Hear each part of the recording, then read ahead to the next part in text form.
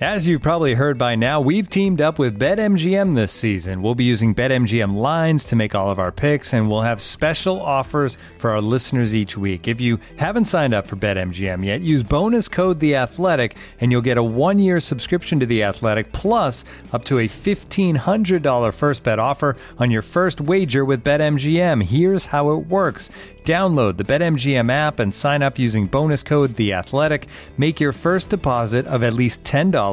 Place your first bet on any game and claim your voucher for a 1-year subscription to The Athletic.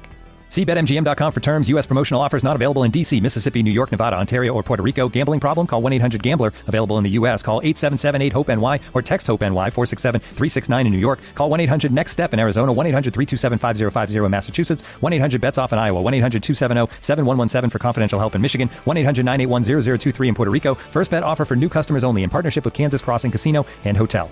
Don't forget, if you haven't signed up for BetMGM yet, use bonus code The Athletic, and you'll get a 1-year subscription to The Athletic, plus up to a $1,500 first bet offer on your first wager.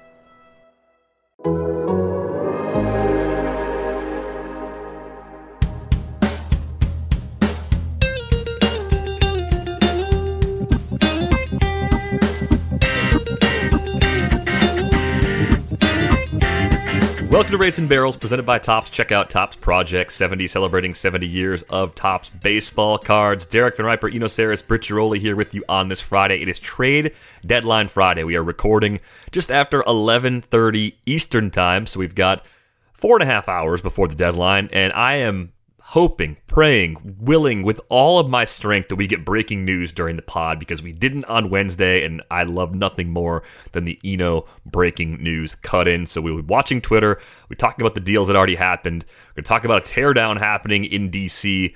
Ever since Britt has joined the show, there has been a surprising amount of Nationals content to talk about, and it's not by design. We are not only talking about the Nats because that was Britt's old beat. It's just the way things have played out so far. The teardown is in progress. Now, the mega deal, the big deal from Thursday, is not actually official just yet. That's the Max Scherzer Trey Turner trade, with guys like Josiah Gray, Keibert Ruiz, Gerardo Carrillo, and Donovan Casey supposedly going back to the Nats. So still some issues to iron out there. And there was a point on Thursday where it looked like Max Scherzer was going to San Diego, so we'll have to dig into that as well. Britt, what happened with Scherzer and San Diego? I was moving yesterday. It was another one of my moving days, like moving day 5 of 12. So I didn't even realize that the Padres were closing in before the Dodgers swooped in and got a deal that could be finalized before today's deadline. What was your theory, though? Wait, you had a theory. Yeah, let's hear your theory. Oh, that's right. I had a theory I told you guys about before the show. My theory was this. The Padres were getting close, right? And let's say the Padres and the Dodgers are like Frank Fritz and Mike from American Pickers, right? The two guys in that show. And they're doing a pick, and they're always looking at stuff. Frank sees an oil can and a rusty old bike that he wants, but he starts only with the oil can. In this case, Scherzer's the oil can, right? So Mike swoops in. Mike goes, oh, I got to get both. I'm going to bundle. They bundle stuff on that show all the time. So Mike swoops in and says, hey, I'll give you $250 for the old rusty Schwinn and the oil can, and just leaps ahead of Frank because he's making a more compelling offer than just $50 for the oil can. And I think that is how the Dodgers got Trey Turner involved in the deal, right? So you have Scherzer, the oil can in this example, Trey Turner, the old rusty Schwinn, because that's what they buy on that show, and the Dodgers said the only way we can get Turner is if we actually go ahead and bundle him up with Scherzer, because then we could make a better offer with young players that we wouldn't be able to make if the deal was only for Max Scherzer. So that was my theory with how the Dodgers stepped in front of the Padres, but I have no idea how the Padres didn't just counter with something better because they've got a more robust system. Yeah. I don't know what happened. I really don't. There's a couple different theories out there. I think the issue with this trade more than others was that Scherzer had 10-5 rights. So even if, and I had somebody, after Ken Rosenthal said this is close, I had a front office executive text me they're close as well. So this is something that they believed in the Nationals front office. Now, I did have somebody float the idea of, well, what if Mike Rizzo purposely played the media to drive up the price? Which is another possibility. Doesn't really fit Mike Rizzo's MO, just knowing him, covering him. Yeah, he usually complains about the media, right? He's usually like, you guys got that totally wrong. I just don't see him like orchestrating these leaks so that another team steps in. I think they thought they were close with the Padres. I think what people don't factor in is Max Scherzer's agent is Scott Boras, who absolutely lives for chaos and drama. You saw John Heyman minutes before this trade came out say that the Angels are another mystery team in the mix. Like, I just kind of imagine John Scott Heyman Boras with in the background. Mystery team, dude. Always. Yeah, like you just, which you know comes from Boras. And so I was just kind of imagining Scott Boras sitting in the background stirring the pot, right? Like as all this is going on, all this chaos, he's like, yeah, let's circle this way. No, Max, let's circle that way, right? So I think that probably had a lot to do with it as well. I long thought that the Dodgers made the most sense. I think we've talked about this on this show. It made the most sense in the end. The crazy part to me was them trading Trey Turner, which signaled a total rebuild. And I wrote about it this morning and kind of why it was the tough but probably fair decision for a team whose window is closed. But to me, I think, the Padres were probably in the mix. And then the Dodgers were like, you know what? We're going to add this guy, and this guy. And I think the Dodgers system, just the way it's set up, they can trade those guys and everyone's like, oh, the Dodgers gave up nothing, right? Well, the Nationals are the worst minor league system in baseball. So I think for them, it has impact. I mean, you can argue about whether they got enough for Trey Turner, and people are like, well, you get Trey Turner for 2 years. You get Trey Turner for 14 months. Yeah. It's not like a 2 full season type of thing, right? So I think what ultimately probably happened was the Nationals thought they were close. Max Scherzer and Scott Boras have to give it the final okay. And, at the last minute, another team kind of panicked. Maybe saw the reports, maybe didn't. And, this is still not finalized, which shows you that there's just a lot of stuff to sift through when you're dealing with a guy who has 10-5 rights and the kind of, veteran that Max Scherzer is. So it was a real wild day. I was up till 2 Eastern time, as I told you guys, because the Nats kept making moves after that. It was just, people were like, don't go to bed. I'm like, but I want to. And they just kept making move after move. The Nationals really set the tone yesterday. And I don't know if they're going to be able to make any more moves. I think they're going to try. Yan Gomes. Yan Gomes. Yeah. I think he's going to be the next guy. Josh Bell, they should listen on. I just love that DVR. There's an MLB trade rumors update. 2 teams eyeing Yan Gomes. Okay. Yeah, eyeing. I think DVR should earmuff this because I would trade Victor Robles. I would trade anyone not named Juan Soto right now. Well, you got to have somebody to play next to him. Like literally anyone. I would trade literally everyone not named Juan Soto and build around Juan Soto. Well, that's what I would do. But yeah. Yesterday was insane, guys. Don't you love this trade rumor season? It is chaos. I like one thing that you said about panic kind of sets in for me is that the Dodgers were like we might have a 1-game playoff, and we might be in that 1-game playoff against the Padres, and it would suck if the Padres rolled Max Scherzer out for that game. So, and then another thing that is kind of coming to mind for me. It seems like a buyer's market. The prices on these players, I think they seem fine. Like they seem like think about it from the perspective of the Dodgers.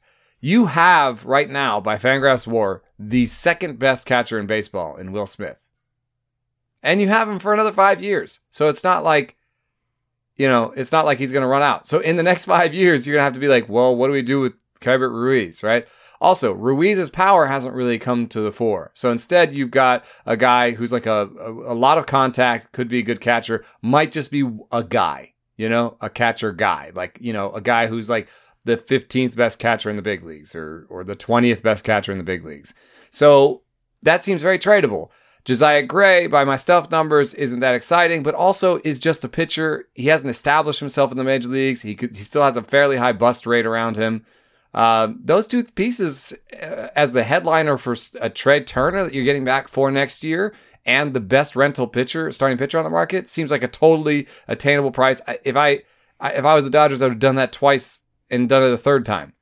So, and then I think also of the Gallo return. The Yankees didn't give up any of their top 5 prospects. Yeah, I thought that was pretty strange as well. 14 months of Joey Gallo. Are you kidding me?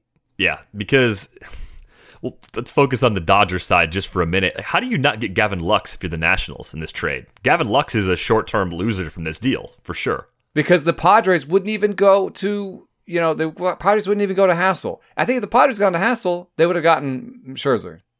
Would you have done that? No. But but I wasn't in that war room. I mean, it must have been pretty intense. There's still Berrios on the table, and they still have Yu Darvish, so, I bet you they feel pretty good about, but if they don't get, now there's a lot of pressure on them to get Berrios, I feel like. Yeah. I mean, I think for the Nats return, it did seem one player too light. It doesn't seem like a bad return. It just was surprising to me. It's definitely more than they would have got if they'd only flipped Scherzer.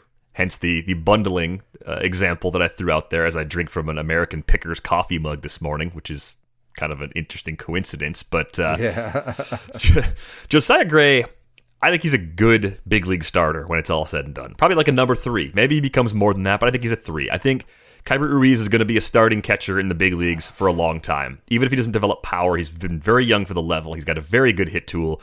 Finding a catcher for a half decade, that's worth quite a bit.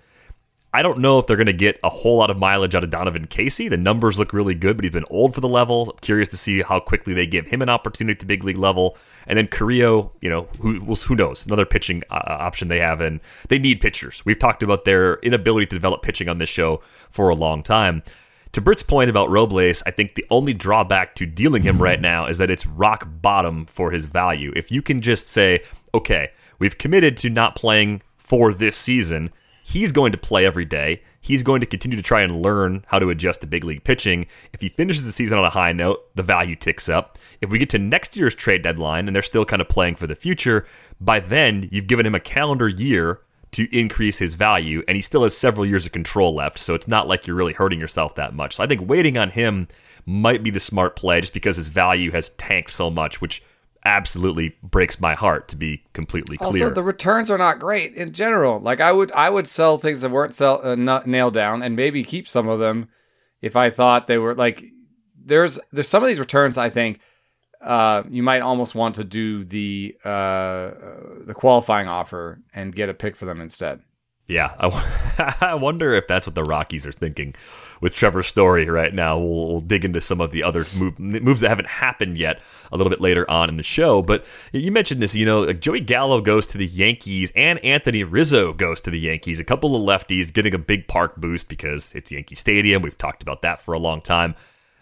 The prospects given up in both of these deals were not overwhelming in the least. Kevin Alcantara, they're like 17 years old. Yeah, Kevin Alcantara and Alexander Vizcaíno go to the Cubs in the Rizzo deal. Joely Rodriguez also going to the Bronx with Gallo in that trade. Ezekiel Duran, Glenn Otto, Josh Smith, and Trevor Halver. I think Halver was the guy who was just on fire during the first week of the minor league season at Low A, and people were like, whoa, who's this guy? And it's like, he's an old college guy at Low A. Calm down. Yeah, why is he in Low A? Yeah, that was weird. It's like he got assigned to a level that was too low. Let's see what he does against like Double A pitching before we geek out about it. But Gallo, with a full season in Yankee Stadium next year, to me is a 50 home run threat in almost any park. In that park, he should be projected to lead the league in home runs next season. I wonder how, you brought this up before we started recording, how are the Yankees fans and how will the media around that team react to the hot and cold streaks that tend to be a big part of Joey Gallo's overall good body of work? You get good production in the end. The path you take to get there is a pretty long and winding road sometimes. Yeah, like the batting average won't be good.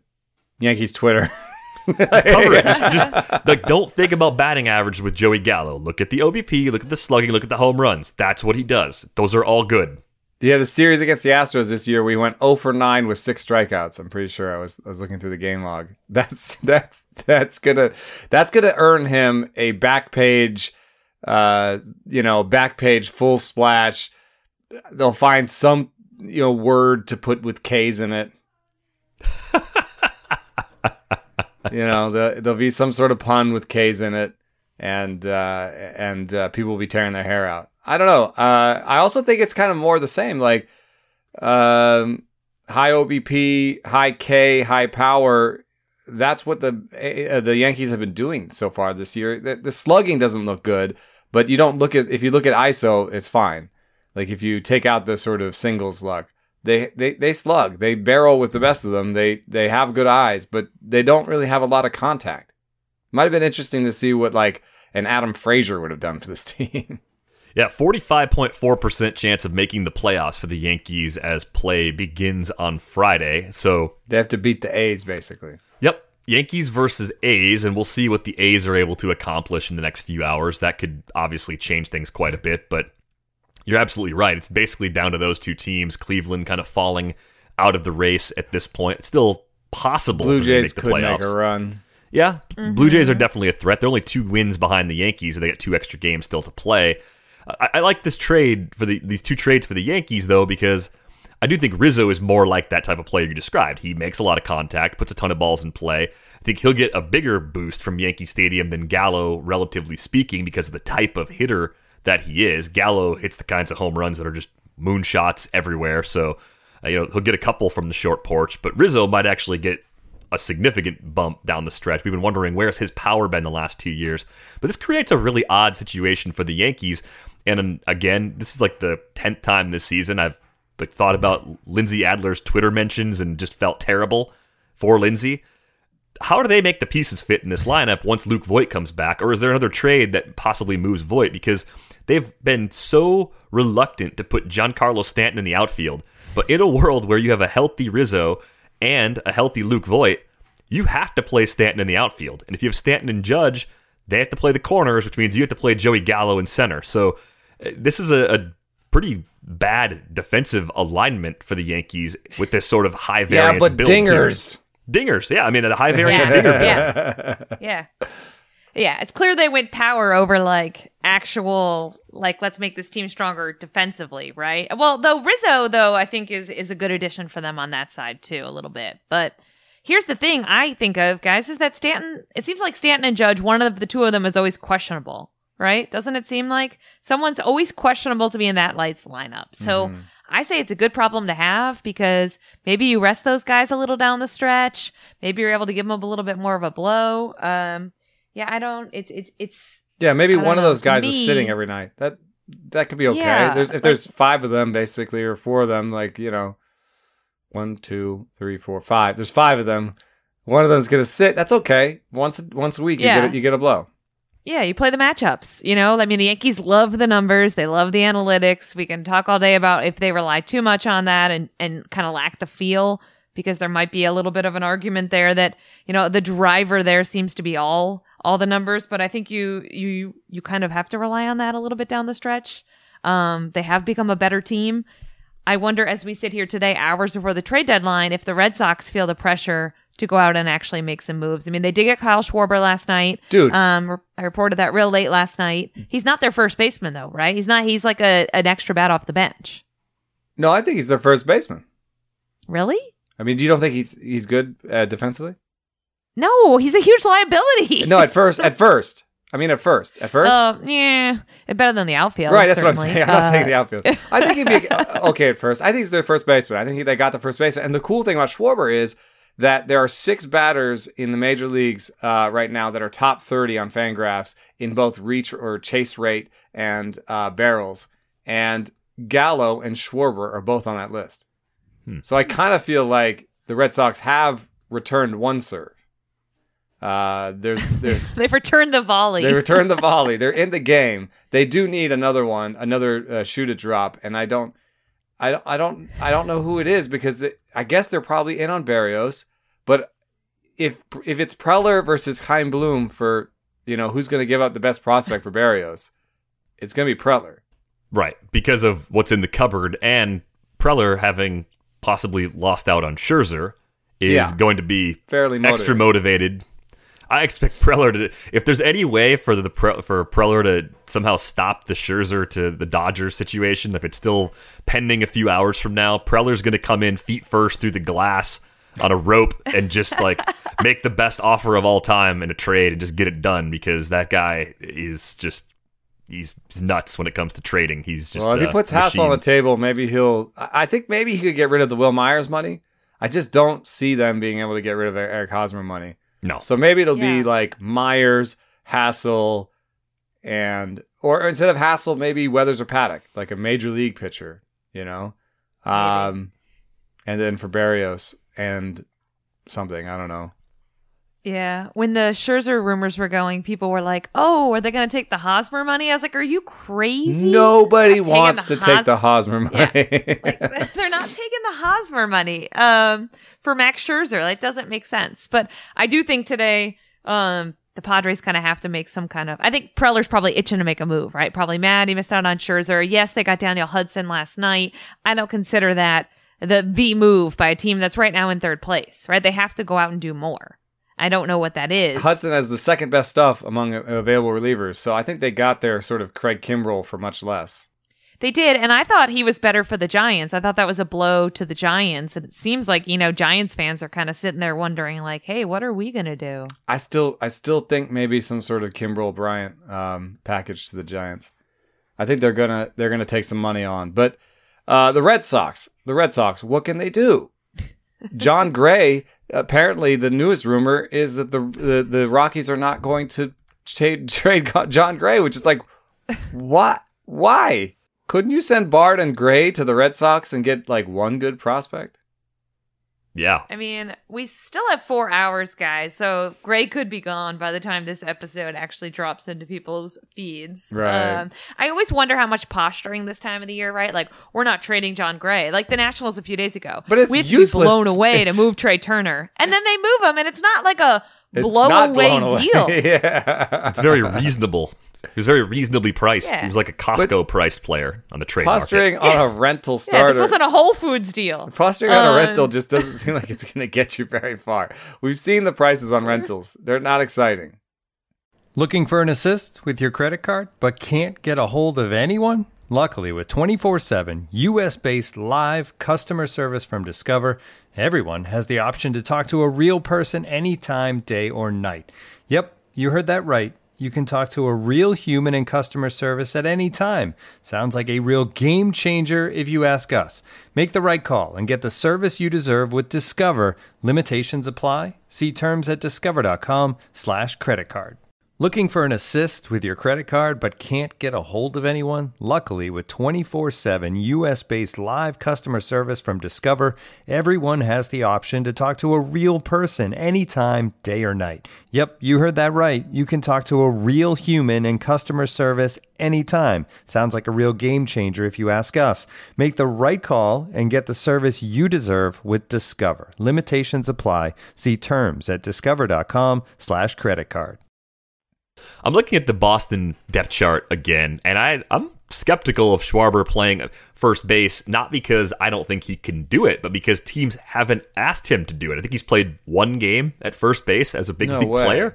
Yeah, so maybe they'll do that, but I wonder if they'll just play Hunter Renfroe a little bit less. Maybe go with more of like a platoon in that spot. This gives them a little bit of insurance with Jarren Duran. If Duran doesn't hit enough in the final 2 months, they could put Kike back out there, or they could move Verdugo into center field and then play Schwarber and Renfroe in the corners together. I mean, there's versatility's played one key. game at first base. One. Yeah. That's amazing. I thought going back to the offseason, back when the Brewers were looking for a first baseman, other teams were looking for a first baseman, I said, why not Kyle Schwarber? At one point, teams thought he could at least catch a little bit. You give him all of spring training to work on it, right? You have to ask Ron Washington what he thinks about it. We really need that drop just readily available because it's an all-time great Ron Washington moment. But he told me he didn't actually say that. Oh, come on, Hollywood, you jerks.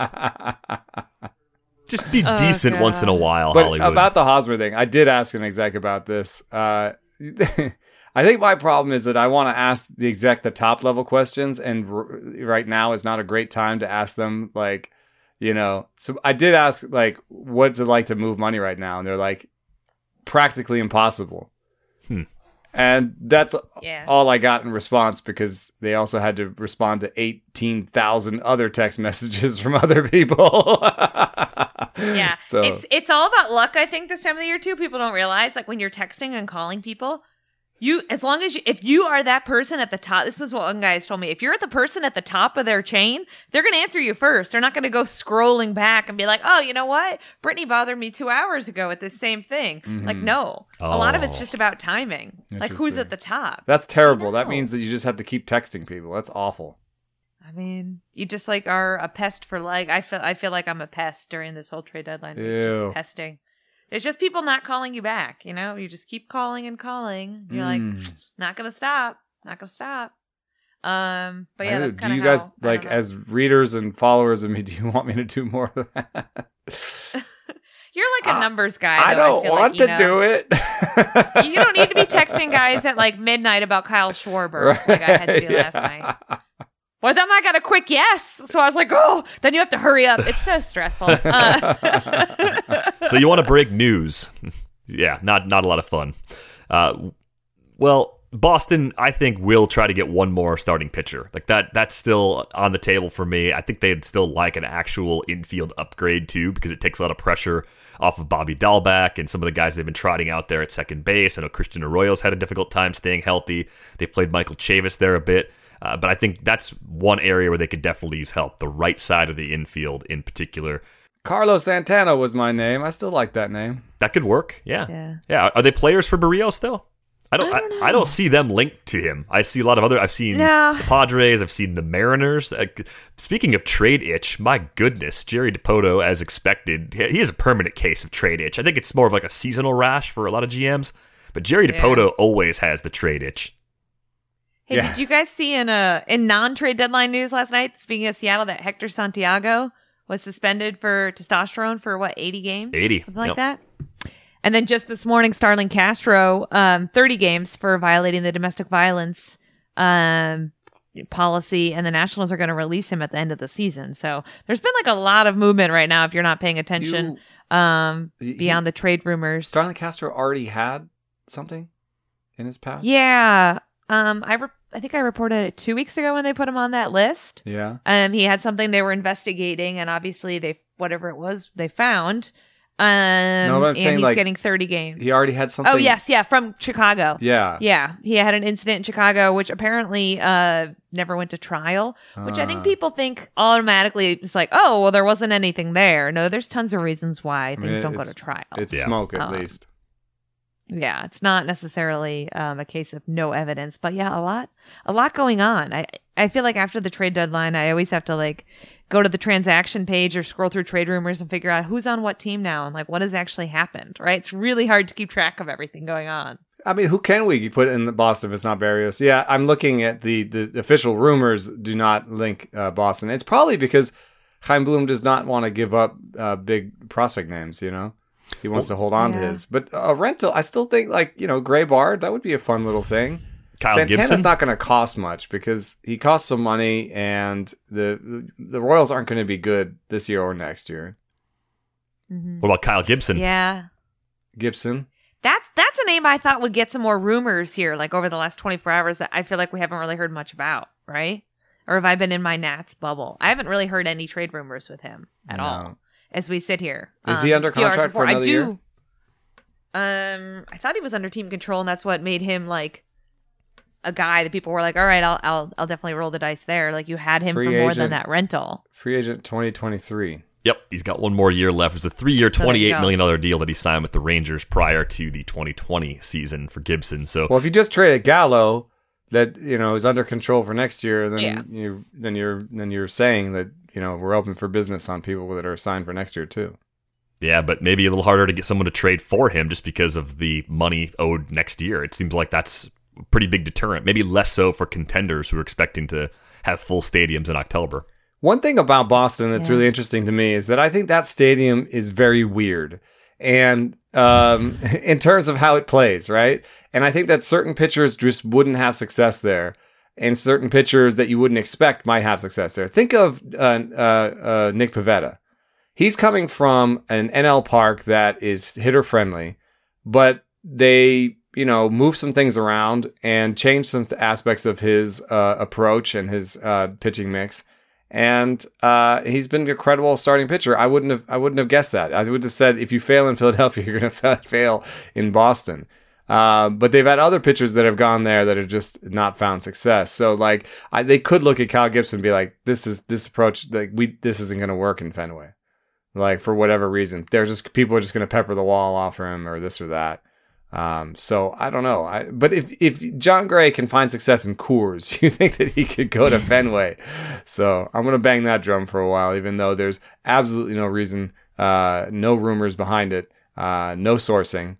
It's just one of those Eno specials. Bard and Gray to the Red Sox because I said so. Those are the best. I do feel like, no matter what happens, like usually that last hour is chaos. So we're taping this. We are not at that last hour point yet. We're going to see a lot of guys move. And like you can agree on a deal a few minutes before the deadline.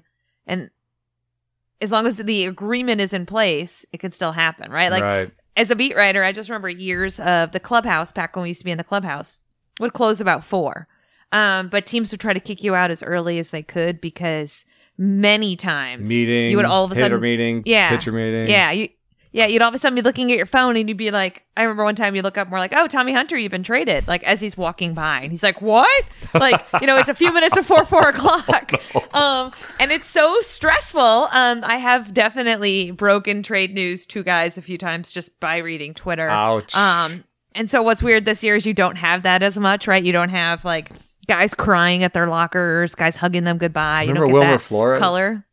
I almost wanted to ask him about that because he's here, but I just feel like so rude. Like how am I going to ask him about crying in the dugout at trade deadline? I mean, Kevin Gossman cried when he got traded away from the Orioles. Koji Uehara cried. Like I've seen so many guys, I feel like, tear up. My lasting thing of Max Scherzer is him crying, bawling when they won the World Series. So like these guys cry. Real men cry. It's not necessarily that. It's just like, what am I going to ask about it?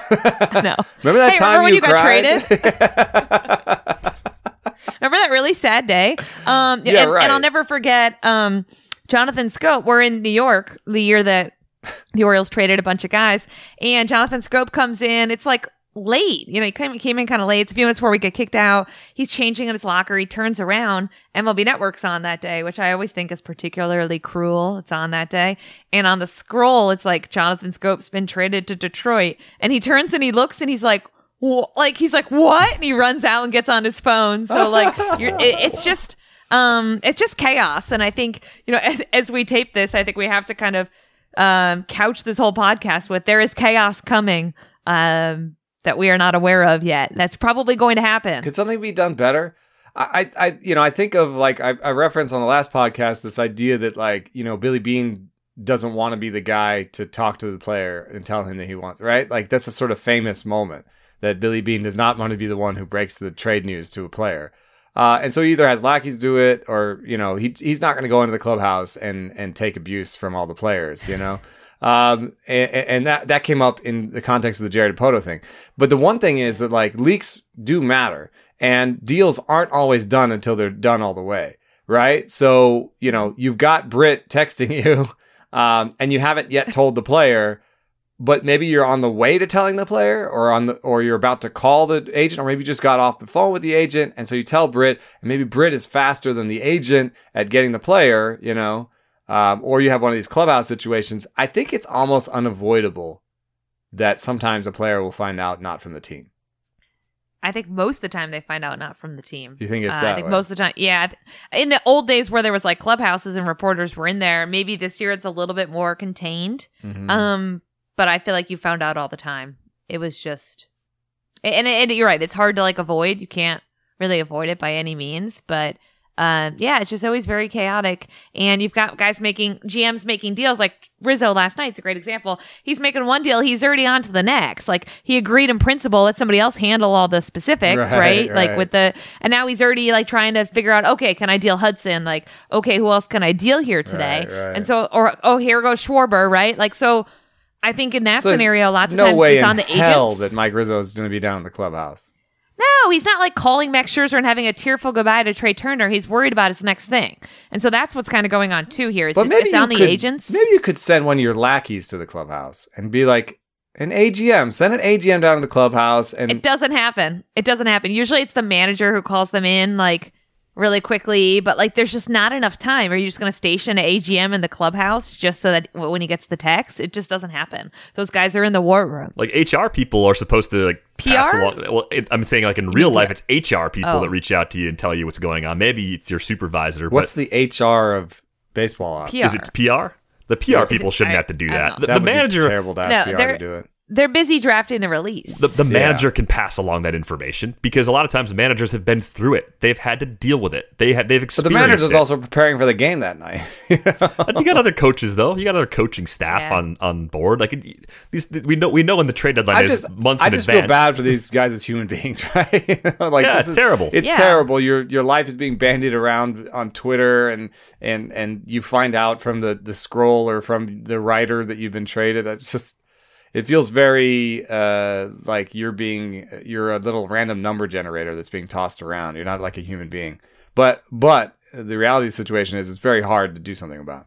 Yeah, I mean, if I showed up to do an episode of Rates and Barrels and the little scroll in the bottom of StreamYard said, DVR has been traded by The Athletic to Pets.com, that was the first time I'd heard about it, I'd be like, hey, this hurts. Like, what's Yeah. going on? Like, give me a Yeah. phone call or something. Let me know from, the source that this is actually happening. Don't let me find out it's that also way. super relevant to what the Mariners did, because the Mariners traded away Graveman, and so everyone on the team, gave all these quotes of like how pissed off they were and how it's just like the Mariners always do this, they always sell, blah blah blah blah.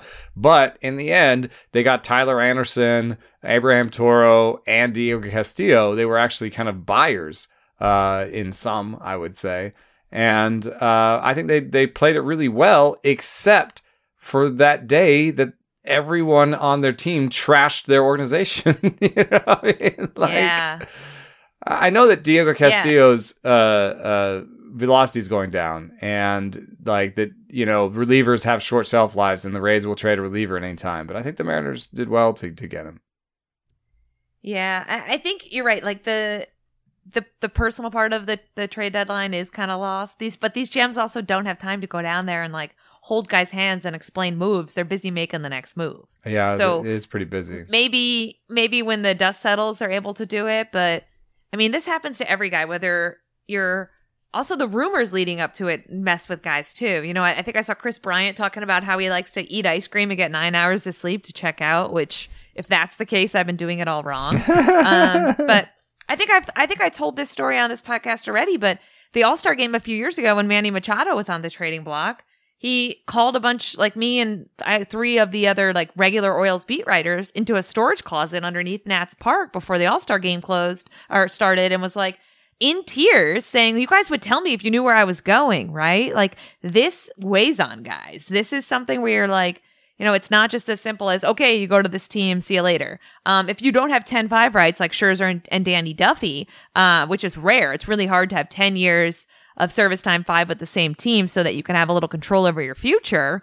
Trey Turner yesterday, I'm sure they were just absolutely felt like they got gut punched, right? All of a sudden, pack it up, go to LA with your newborn and your wife and like, hurry it up. We got to be there. I think it's a really tough thing for guys to deal with, the human side of things. And every year I'm like, I'm going to write about all these crazy trade stories I've seen. And every year I get too busy and I'm like, I'll write about it next year. So instead, I'm just talking about it on the podcast. Yeah, I mean, the Castillo thing is another notch in the Mariners are trying to hang around a little bit and see what they can do this year, which I think they took the clubhouse took the first trade that was made as a shot at them, like, hey, we're not going for it this year. And I don't think that's necessarily what they're doing. I think they're just trying to have good balance, take a reasonable shot at this year while continuing to get better. Castillo is better than Graveman because, at the very least, because Castillo's around next year. But is JT Chargois, who went back to Tampa Bay in this deal, is he just as good as Diego Castillo? Doesn't seem like the Rays are any worse off in the bullpen after this trade. The one thing I would say, and maybe Castillo doesn't actually solve that, but the one thing I would say is, does the Rays bullpen have standout velocity? Right now, the velocity leaders in the bullpen are Rasmussen at 97, which is pretty good, and Chargois at 96. I guess that's okay. Didn't we talk on this podcast that velocity is becoming less of a thing and it's more about the deception and building a bullpen of different arm angles? Yeah, and different movements. It could be fine, I right? guess. It's Instead of just a stable of guys who throw 98, as cool as that quote was. Yeah. I don't know. I just look at that bullpen. I'm like, okay, that's the championship bullpen. Maybe it is. Are they done though? Are the Rays done? Because I think a lot of relievers are the relievers are always the last minute deadline guys, right? I feel like it's like, oh, there's a flurry of reliever movement because you realize, hey, we're not going to get much more for this guy. So we might as well either sell or we're stuck with a reliever we don't need for 2 months. I think we'll see a bunch more get moved in the next few hours. That's always the case. You see 15 or 20 relievers, it seems like, on the move every single deadline. Even guys that aren't in major league bullpens, those types of guys get shuttled around in small deals too. The Rays just bought Sean Armstrong, who was in the minors for the Orioles. Yeah. Which I thought was odd, and I don't know. Is that for cash considerations? By the way, it has options or something? There's also like a 40-man crunch thing, right? Yeah, I don't know. By the way, this has kind of been bothering me. Like the Orioles, like, don't you have to kind of make some moves here? Where's your rebuild? Well, I think the problem with the Orioles is they have no interesting rentals other than maybe Freddie Galvis. And then they don't necessarily want to trade Means. So why? Got time left. You could trade him in the winter too. Maybe they should trade Means. I don't know. No urgency to do it right now if you don't get an offer that you like, though. If it's a buyer's market, Don't trade John Means right now. Trade him in the winter when everybody is looking for help. Trading Mancini seems mean. Yep. So really all you got is Galvis and Franco. Nobody wants Franco. What about your boy Tanner Scott? You mentioned that last night on Twitter Spaces. That's one I would shop at because like it's a reliever, you know. Maybe Tanner Scott. Tanner Scott to the Rays. Here we go. Well, we'll say goodbye to Britt. Velo. Britt has to go, so we've got a little more show to get to. So, Britt, we hope you enjoy the rest of the deadline, and we'll look forward to talking to you again. Well, I will look forward to talking to you again in a couple of weeks. You'll be here while I'm gone next week. So good luck texting. Yes. I know. Good. Well, you know what, guys? It's just people not answering me. May your texts land at the top of everyone's queue. Yeah, exactly. Keep going. An old Irish beat writer blessing. Oh, boy. All right, guys. I will see you soon, and I'll see you on the other side of this trade deadline. All right. We will catch you later, Britt. And now, two pigeons bemoaning the fact you can stream DirecTV satellite-free. Hey, Frank, a little birdie told me you don't need a satellite dish to get DirecTV. Which little birdie? Was it Jimmy the Sparrow? It's a figure of speech. Point is, you can stream DirecTV over the internet now. Oh, sure. Next, you're going to tell me those big birds are made of metal and filled with people, right? You mean airplanes? Stream DirecTV without a satellite dish. Visit DirecTV.com. High-speed internet service required. Terms and restrictions apply. And now, two pigeons bemoaning the fact you can stream DirecTV satellite-free. You see this? A family watching baseball on DirecTV with no satellite dish in sight. Let's heckle them. You call that changing the channel? Choke up on the remote, buddy. I hope getting all these games on DirecTV makes up for your mother not pre-chewing your sunflower seeds. DirecTV has the most MLB games. Visit DirecTV.com. Claim based on total games offered on national and regional sports networks with choice package or higher. Availability of RSNs varies by zip code and package. High-speed internet service required. Terms and restrictions apply. All right, I think there's another small trade that's pretty interesting. The White Sox picked up Cesar Hernandez, which we all thought Adam Frazier was going to be a member of the White Sox after the deadline. Obviously, he went to San Diego earlier this week, but Hernandez fits perfectly. They needed second base coverage with Nick Madrigal down for the season. He gets on base. I'm not really buying the uptick in power for this year, but this is the kind of move that doesn't cost you much to make, and it actually leaves some pretty interesting playing time available for Cleveland, where they had a logjam in the middle infield. Now they can probably play Ahmed Rosario and Andres Jimenez together at short and second if they want to, or they could throw Owen Miller out there at second base. But Hernandez to the White Sox, I think, is one of a few moves we're going to see from them between now and the deadline later today. I think it actually has the chance to be the most impactful move at the deadline, which is like a crazy thing to say. But if you think about it in these terms, the White Sox before the trade were a bottom 5 second base situation in terms of depth charts. And now after the trade, they're a top 10 situation. So in terms of turning like a real weakness into a strength, I would say that that's happened more there than almost anywhere else. Because if you're talking about Max Scherzer, you're really upgrading from, I guess you could say you're upgrading from Tony Gonsolin to Max Scherzer, but I don't think it is really going to work out that way. Like, I don't think that you're basically taking the Dodgers rotation, which was top 3, and you're making it top 2, top 1. Like, it's not the same sort of impact. If you think about Anthony Rizzo, they were 7th in the big leagues with Luke Voit. And I know that's projections versus what's happened to date. And that can throw people off because they'd be like, what? The Yankees are the 7th best first base situation with Luke Voit? Maybe it's a lost year. Maybe the projections are wrong. But that's the kind of true talent Luke Voit has. And they went up to 4th with Anthony Rizzo. Not that big of a move. The Joey Gallo one, there's a lot of shifting stuff you'd have to look at. So maybe that was a really impactful. What are you replacing? Starling Marte is the other one. You're replacing Piscotty and Brown, which had to be a bottom 5 situation. Yeah, and I think every time we've looked at the A's, we just keep saying the middle infield has to change. The middle infield has to change. Well, Hernandez also, would have been a good fit in Oakland. That could have been a good move for the really A's to had make. to change too. Yeah, it did. I think you were right to point that out because Piscotty is just not the guy we wanted him to be a few years ago. Brown looks more like a quad A sort of player. So 3 clear needs in that lineup. One upgraded in Oakland already, but another guy that would have fit really well off the board to someone else. So I still wonder if they're actual players for Trevor Story. I feel like the Rockies are going to botch that trade so badly that Oakland could put together a pretty light package and still come away with one of the better available players at the deadline. That's what I'm thinking. That's why I keep saying Athletics. they always have a surprise, right? And if nobody comes to the table with the right person for Story, then maybe it'll happen. But I also share everyone's cynicism that the A's will get Story. I understand money, blah blah blah. Money, blah. yep. But Cesar Hernandez is also interesting for another reason. This is kind of off topic, but so from 2019 to 2020, Cesar Hernandez was a contact guy, spray hitter, had 2.8% barrels, right? And he was exactly league average by WRC plus. This year, he has 9% barrels. His hard hit is up by 50%.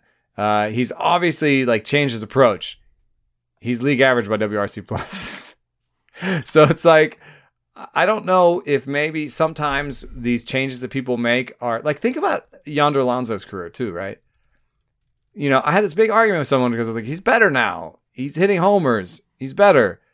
But if you kind of look at the shape of his career, he was a pretty good player with the launch angle or without. He was kind of different in each case, but in each case, in the end, he was just a pretty good player, So it's I wonder sometimes if it's either cosmetic or if you just have a true talent. And then if you're going to maybe try to go for the barrels and the homers or go for the spray hitting, you're still going to end up in the same place, maybe, for some of these guys. That's one thought. The other thought is there was a little bit of positive batted luck, as much as we understand about batted luck, in the first sample for Hernandez, and a little bit of negative batted ball luck in the second. However, if you're going to hit fly balls, you may have poor batted ball numbers in other cases. You know what I mean? You may have a poor BABIP if you hit a lot of fly balls. So I would say that generally I prefer the second Cesar Hernandez, the one who can hit for power and hopefully has better luck in the future and is better than league average. But it is interesting to me that both of these very different versions of Cesar Hernandez ended up in the same place. Yeah, in some ways, the power surge from Hernandez reminds me of what we saw from Eduardo Escobar a few years ago. Escobar was on the move after we recorded on Wednesday. He ends up with the Brewers, and I think that was the kind of trade that as soon as it broke, it was yep, that makes sense because he can play multiple infield spots, and I think the Brewers seem to be prioritizing harmony in the clubhouse. There was a great piece that Zach Buchanan wrote recently about Eduardo Escobar and the impact he's had on the clubhouse in Arizona. He had this reputation.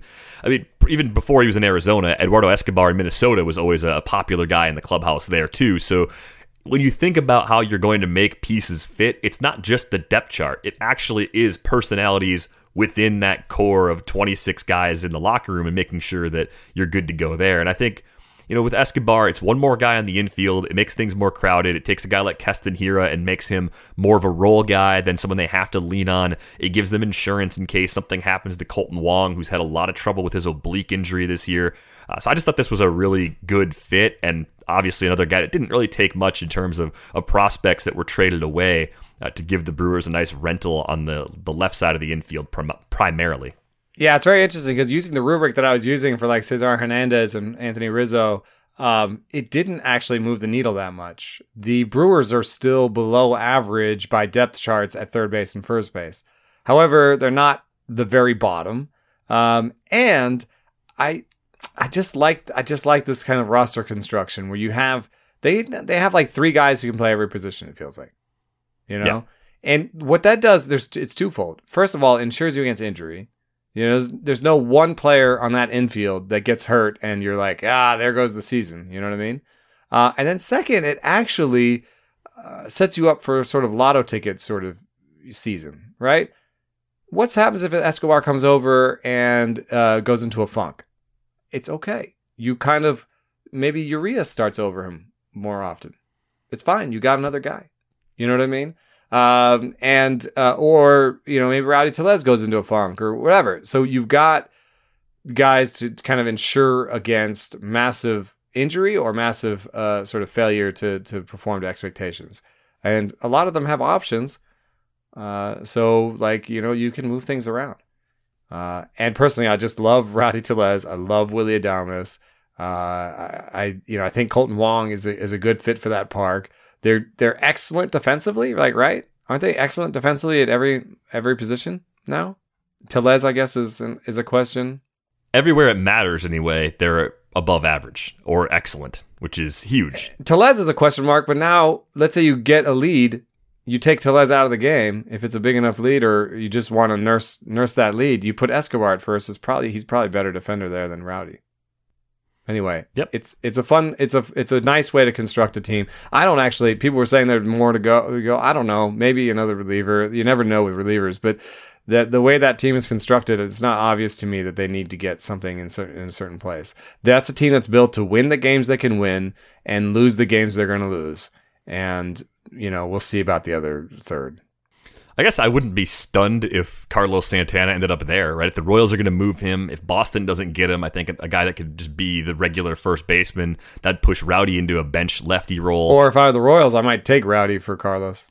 Yeah, right. Take the chance on Rowdy, like Rowdy in a prospect or something for Carlos, like a lower level guy. I mean, yeah. There's a number of ways to make something like that work. And the other thing I wonder about with the Brewers is if the right player becomes available, do they actually move Keston Hiura? Do they sell low? I mean, sometimes you just have a player and you don't want to wait it out any longer because the value seems like it's bottomed out, but it hasn't bottomed out. I've got a name for you like that. Luis Urias. I'm saying the Padres sold low on Luis Urias. Oh, for sure. Yeah, and they absolutely did. And they just got to a point where... But it worked out for them. They got Trent Grisham. So... what do you think the gap is between Grisham and Urias this season? Obviously, last season Grisham was fantastic, but just from a pure production standpoint, not look. Don't look it up. How close do you think they are?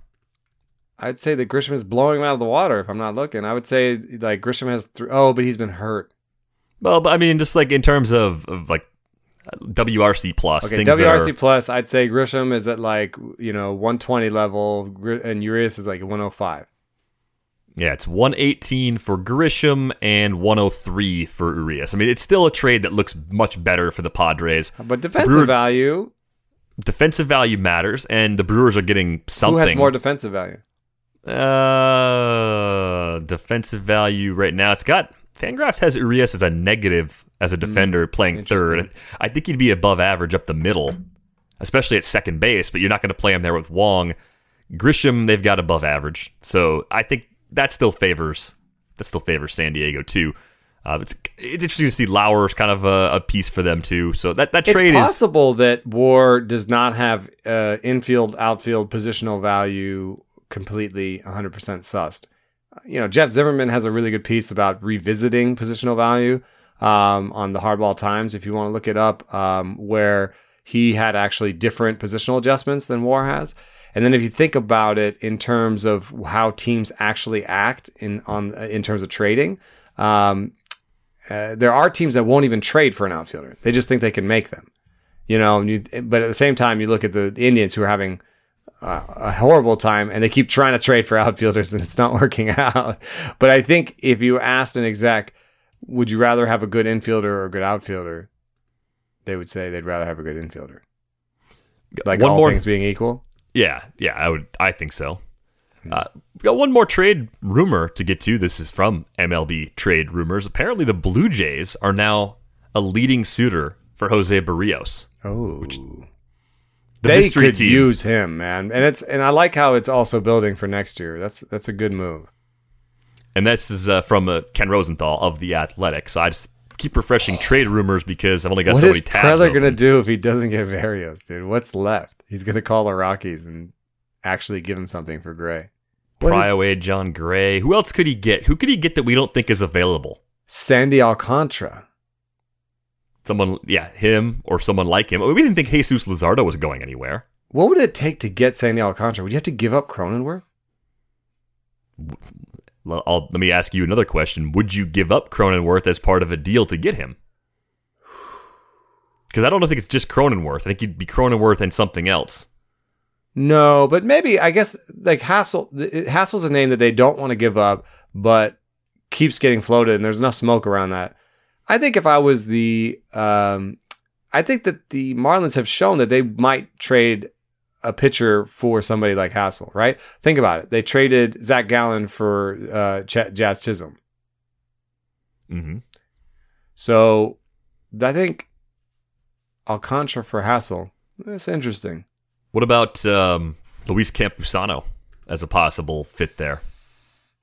Yeah, I think I think they want to hold on to him, but maybe Campusano, I think they're definitely going to hold on to CJ Abrams. Yeah, I don't think Abrams is going anywhere, but the reason I think the Marlins might consider something with Campusano is because if you look at their top 20 prospects, they don't have a catcher in that group. They don't have that position figured out for the long haul. Alfaro, little more time. He's 28 already. Is Alfaro ever going to be more than he is right now? Like, I think we kind of know who he is, what he is. He's not your catcher of the future anymore.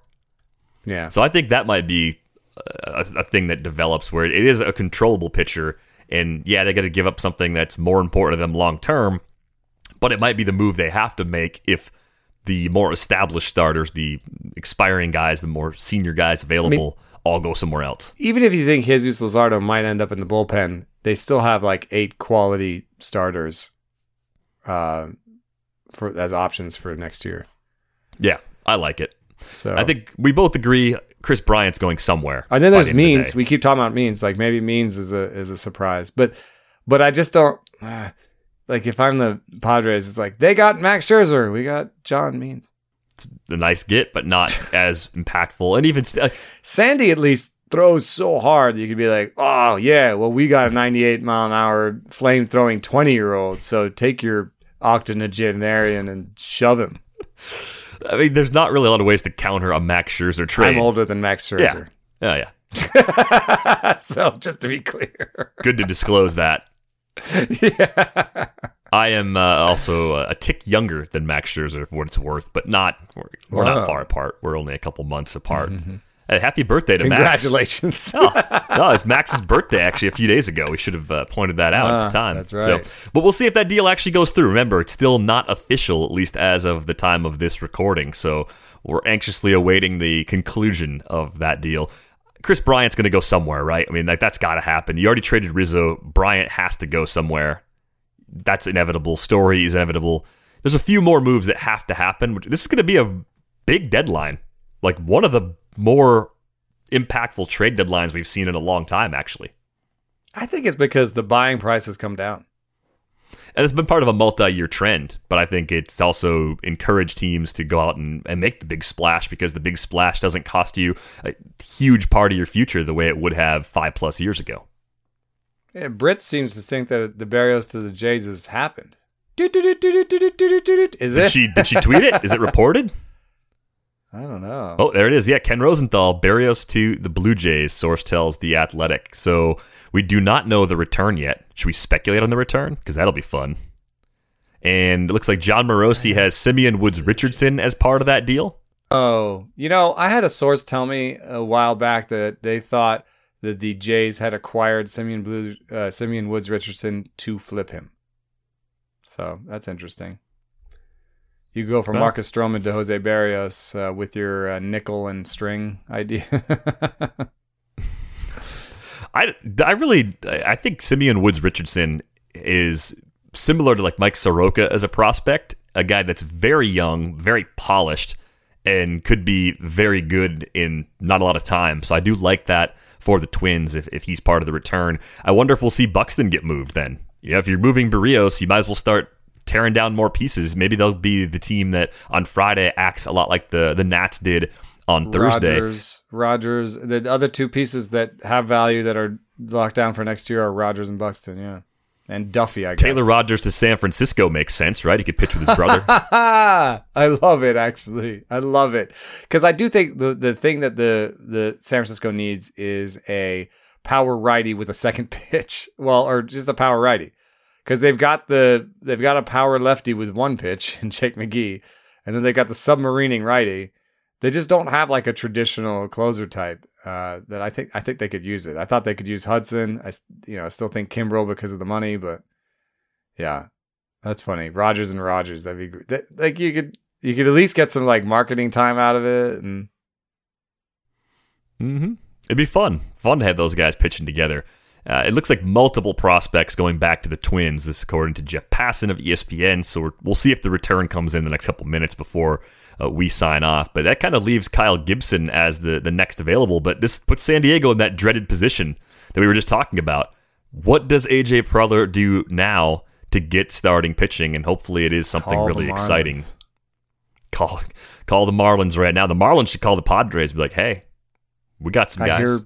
Let's talk. It didn't work out. We're here for you. It's like an ex-girlfriend calling back. I think it should be like an insurance commercial, like where they just are like, "We're here to be your friend all the time," and you're like, "You're just here to take my money. Right. Like, you just like me because you know I'll pay you money every month. Come on." It is funny that how much we're feeling around in the dark when we prognosticate on the. And you're listening to Britt, like some of it is random about like who gets that. Who's number one on a text message thread, and then the other thing is like there's definitely obfuscation where they're like, oh yeah, we're never gonna we have to be blown away for Trey Turner. Oh yeah, we'll take Keibert Ruiz. I mean, I guess that could be blown away. It's a very good prospect. Maybe not as good as what we once thought. But no, so the whole idea was that AJ Preller is the big swinger who's gonna take whatever swing he's gonna take, and so far he's gotten Daniel Hudson. He'll get there. He'll get something. I don't know who it is, but he's going to get someone or something to make that roster better. His reputation is so cemented that we're just gonna pull this. We're gonna believe this to the end. So here's the other rumor or report that's going around. Ken Rosenthal reporting that the Rays are talking with the Cubs about both Chris Bryant and Craig Kimbrel, which is, I think, in line just with the Rays are doing something big and different. This isn't just going to be the Rays playing both ends. Also, like me looking at their bullpen being like, is this the bullpen? Well, I just think if you put Kimbrel in at the back and do all of your mixing and matching in the 5th through the 8th, it's a good thing. You get one more really good arm in there that you feel good about. Also, Kimbrel, other than Bryant being able to play all over is a total Rays thing. Yeah, so I wonder, who's the best prospect they would trade? Is Vidal Brujan the kind of guy that they would actually move in a deal to get both of those players? I don't think it's someone with as much positional value. Like they traded Nate Lowe, right? Maybe Josh Lowe. Let's see, Brandon Lowe, Josh Lowe, Nate Lowe. So Josh Lowe. Maybe they trade Josh Lowe. It seems like a person they might trade. Maybe a sell low on Honeywell. Yeah, I could see a team being interested in Honeywell because even if you don't know what you're going to get volume-wise from him, they could still be quality innings, even if it's 80 to 100 every year instead of 150 plus. But how do you fit Bryant and Kimbrel? I mean, I get right now their luxury tax number is $84 million. Their estimated 2021 payroll is $67 million on Roster Resource, and their estimated final 2020 payroll is $74 million. Kimbrel is due about $4 million. Maybe that works. And then they just, what happens is they trade Kimbrel before the season. Whoa, here you go. Here's the return for Jose Barrios. Austin Martin and Simeon Woods Richardson going to the Twins. That's a great trade for Minnesota. I think We've talked about Berríos and long-term value and how we think he's going to age. That is a fantastic deal. It could work out really well for both sides. I love that trade for Minnesota because Martin is not far away. Woods Richardson's not far away. Both could be impact players. That's an awesome trade.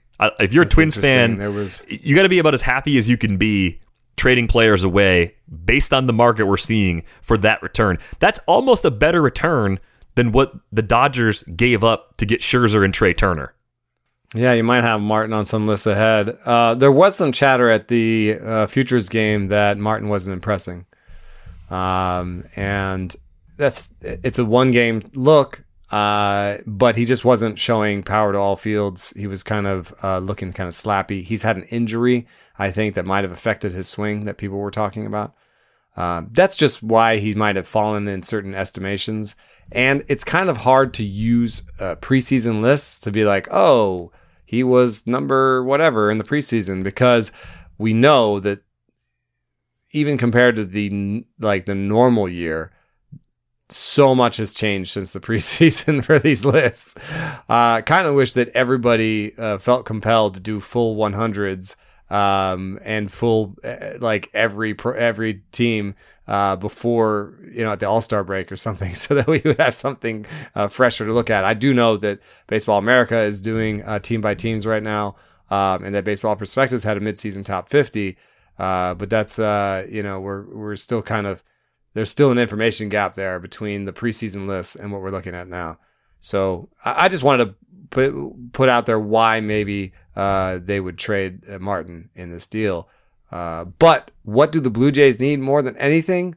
I would say starting pitching and under control for another year, so that if they either only get the wild card this year or don't make the postseason this year, they have an asset for next year. And maybe someone you think about extending too, if you can get the terms right. I mean, I know it's hard for the Blue Jays sometimes to lure free agents, but you just never know. You get a guy in there, he enjoys being there, likes the young group around him. Maybe you can actually get ahead of the market in free agency. Why would you extend him and not Marcus Stroman? I guess one reason is maybe some health outcomes. Mm-hmm. Stroman has had some health issues, which don't ever seem to be related to his arm all the time, but he has been hurt from time to time. And then also, if you just look at things like stuff and command numbers, which I know the Blue Jays use,